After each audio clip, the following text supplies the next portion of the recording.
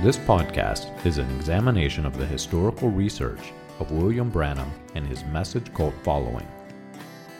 William Branham was a minister in the gambling town of Jeffersonville, Indiana, just across the river from Louisville, Kentucky, as early as 1933. He came in contact with the Reverend Roy E. Davis, an official spokesperson for the 1915 Ku Klux Klan and later Imperial Grand Dragon of the Ku Klux Klan. Davis introduced Branham to the Pentecostal faith and the art of faith healing, which would later be introduced into Branham's stage persona as he took his place among the evangelists in the post-World War II healing revival. Branham is credited by some as being a catalyst for the Latter Rain movement and Jim Jones of People's Temple. This podcast is not sympathetic to the views of the Ku Klux Klan that William Branham held, but it is disturbing and warrants research. This podcast is an examination of that research. You can find more about this research and other topics on the website william-branham.org. Join us as we turn back the pages of time and examine the controversial issues of William Branham and his message.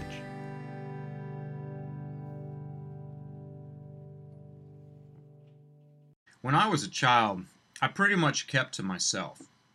High school was this dangerous place for me, according to the indoctrination of a cult.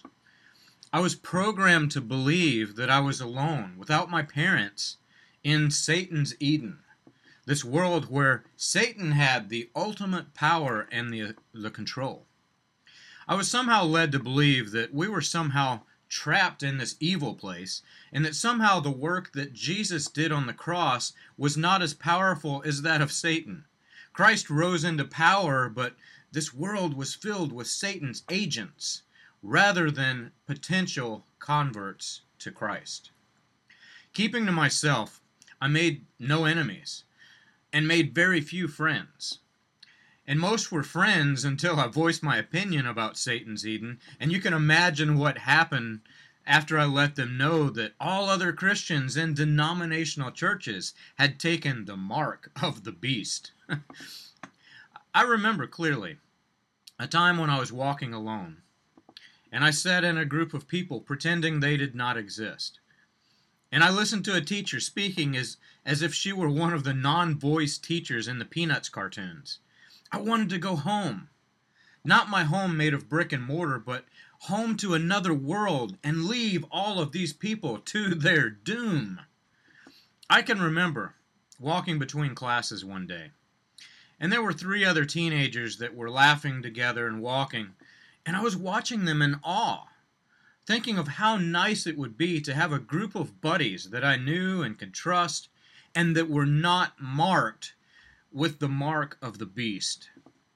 The problem was that I was staring, which breaks rule number 1 in the teenager code of conduct. And the guy in the middle caught it. He walked up to me and he punched me solidly in the gut. And it caught me by surprise. I was completely relaxed, so it took the wind completely from me. And I fell helpless to the floor, gasping for breath. I didn't know this boy. In fact, this may have been the very first time that I had ever seen him. But I was curious. I wanted to know who punched me in the gut. So I started asking around, and I got a name and tried to find out a little bit more about him. But before I could learn too much more, this boy who punched me in the gut was dead. Running along the tracks, he got just a little bit too close, and he was ripped apart by the force of a freight train that was loaded with cars full of coal. And I can't really describe my emotions, learning of his death. I wasn't angry with him. I didn't even know him. Yet I felt some sort of unusual justice in knowing that this guy who punched me in the stomach got his just reward. I quickly remembered the scripture that I was taught, one that seemed to have applied to this situation. It would be better to have a millstone tied around your neck and to be drowned than to offend one of these little ones. Thinking of that, and specifically how I had been taught to interpret that verse, I held my head up. I had some sort of superpowers, a power that those people in Satan's Eden did not have. I was some sort of a wizard, a sorcerer that could conjure up death to anyone who opposed me. William Branham used that verse all throughout his ministry, specifically applying it to any who would question his authority. He would use it in examples of conversations that only he could confirm, of course, of those who would say something against his guessing game of names and addresses off of the back of their prayer cards. Typically, he would combine it with snippets of other verses, leading the listener to believe that all of these verses, taken out of context and blended together, was a magic spell that made them untouchable. 1958, he said, Jesus said, "These signs shall follow them that believe, and it'd be better for you that a millstone be hung around your neck and drowned to the deeps of the sea than to even offend one of such." God, when he brings his children into a place, ordains them and overshadows them, and positionally puts them into the place they are supposed to be, and then fools say remarks such as that.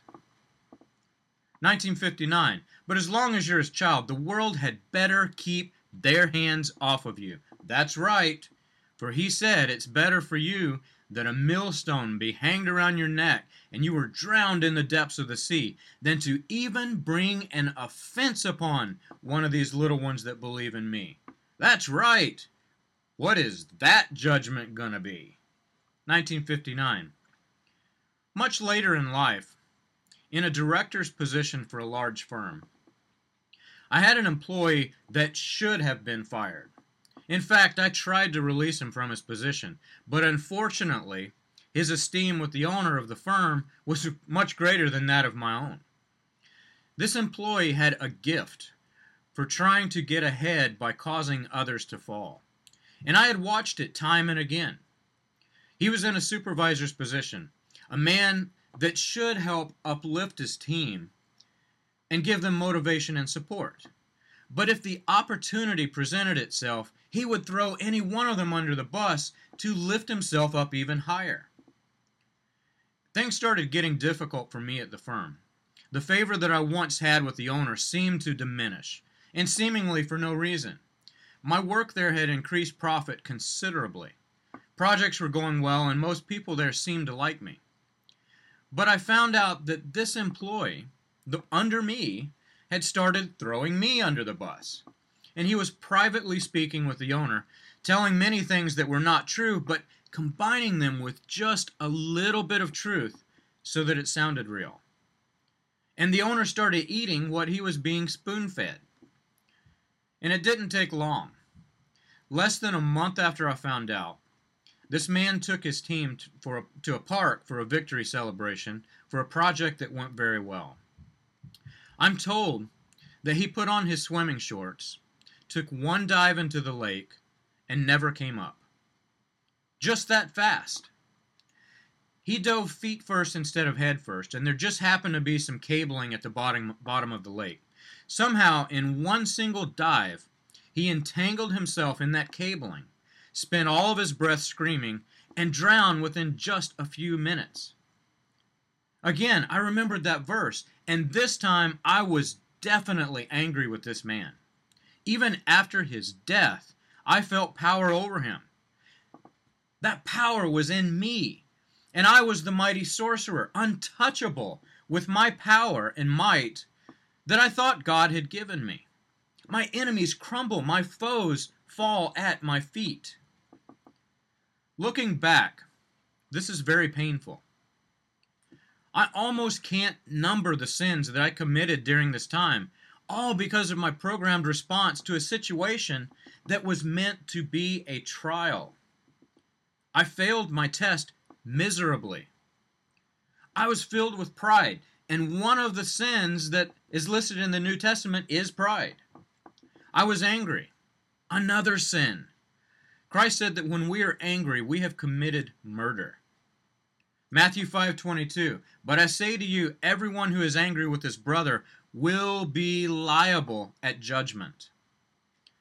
But the worst sin committed, although slightly unintentional, was sorcery. What if my belief that my enemies will die had somehow invoked accidentally some spirit? What if I was using the power from some elemental spirit and I thought it was from God? Many cult pastors are now starting to tell their congregations that the Bible is filled with conflicts. And for me, this seemed to be the case. What I had been programmed to believe seems scriptural. Matthew 18:6 does say, but whoso shall offend one of these little ones, which believe in me, it were better for him that a millstone be hanged about his neck, and that he were thrown into the depth of the sea. Matthew 18:6, King James Version. How can I reconcile this with the fact that many that Christ sent to spread the gospel of Jesus Christ would be in the face of many who were going to be offended? And he didn't say that we should go be offended so that our enemies will die. We're supposed to be forgivers, not killers. We're supposed to be filled with love, not hate. We are supposed to bear our cross as he bore his, against a world that will persecute us until he returns. When asked how many times we should forgive, Jesus said, I do not say to you 7 times, but 70 times 7. Matthew 18:22.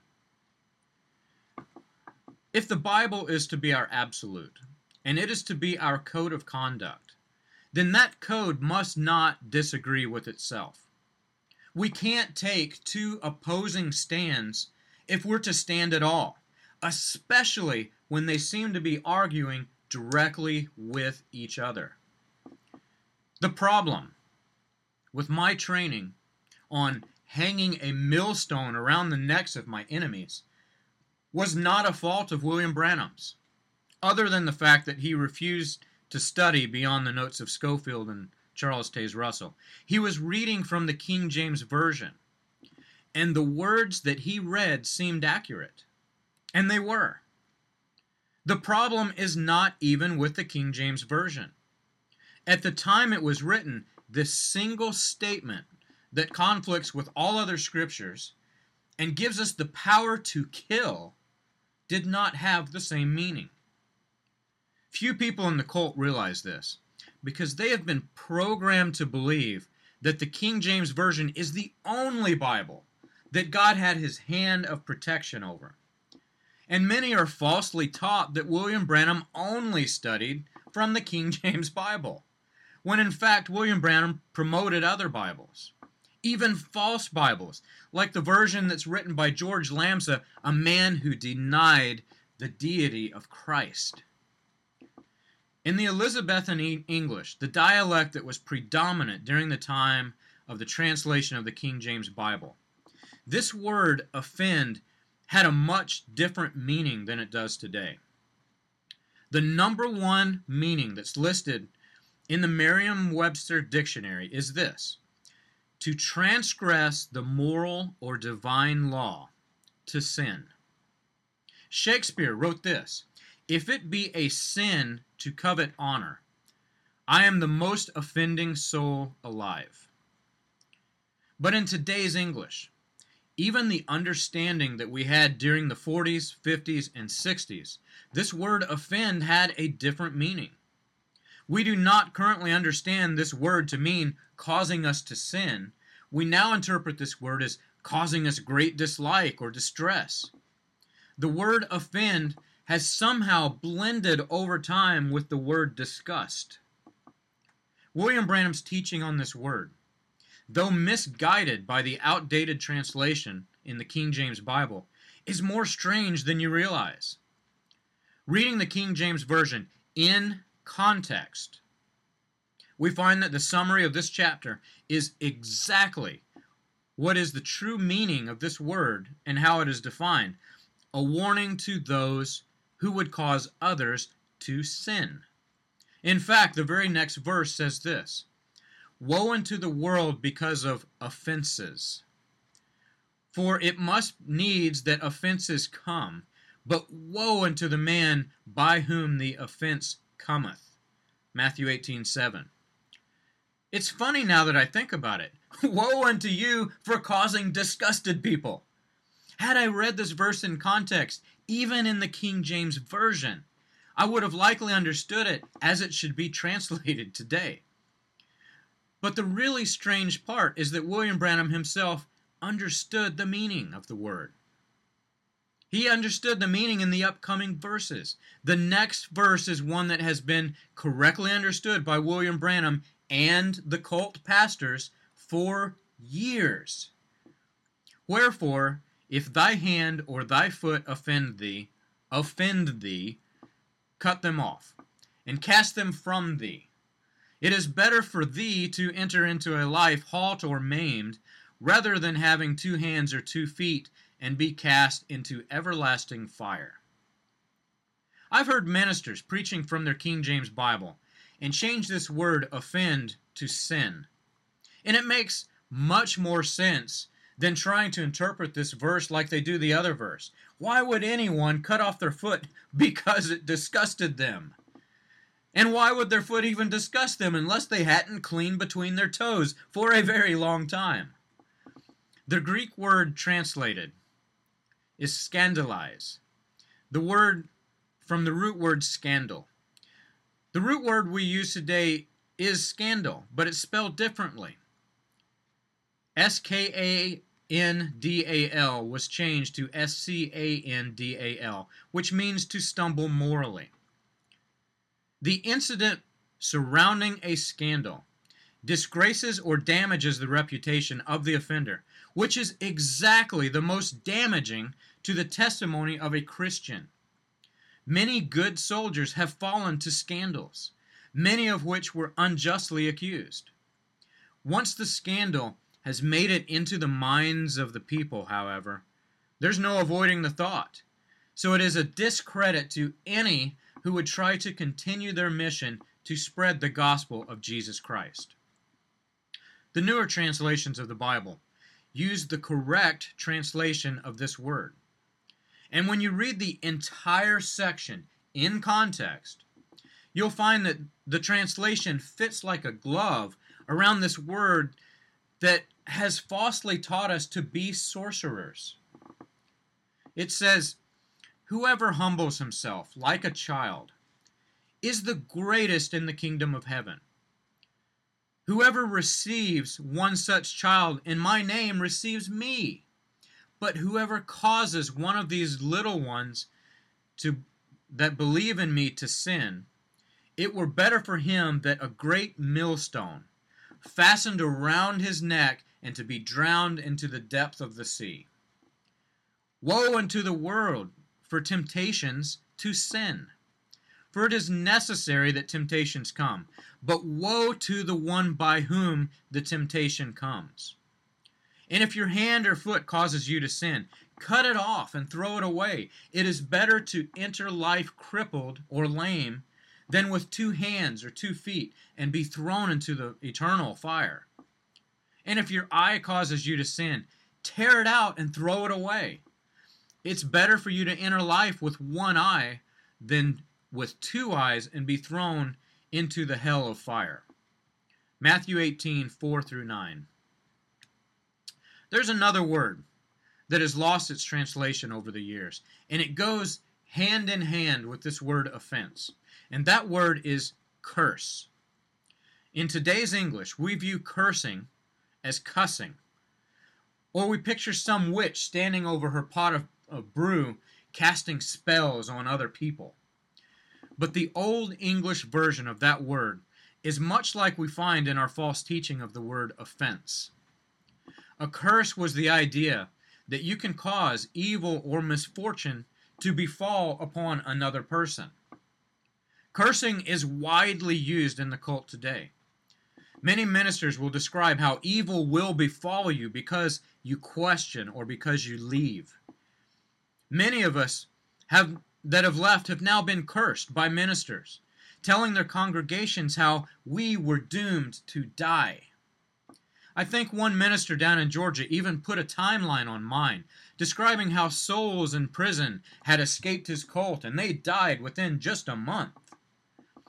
It's no different than our misuse of the word offense.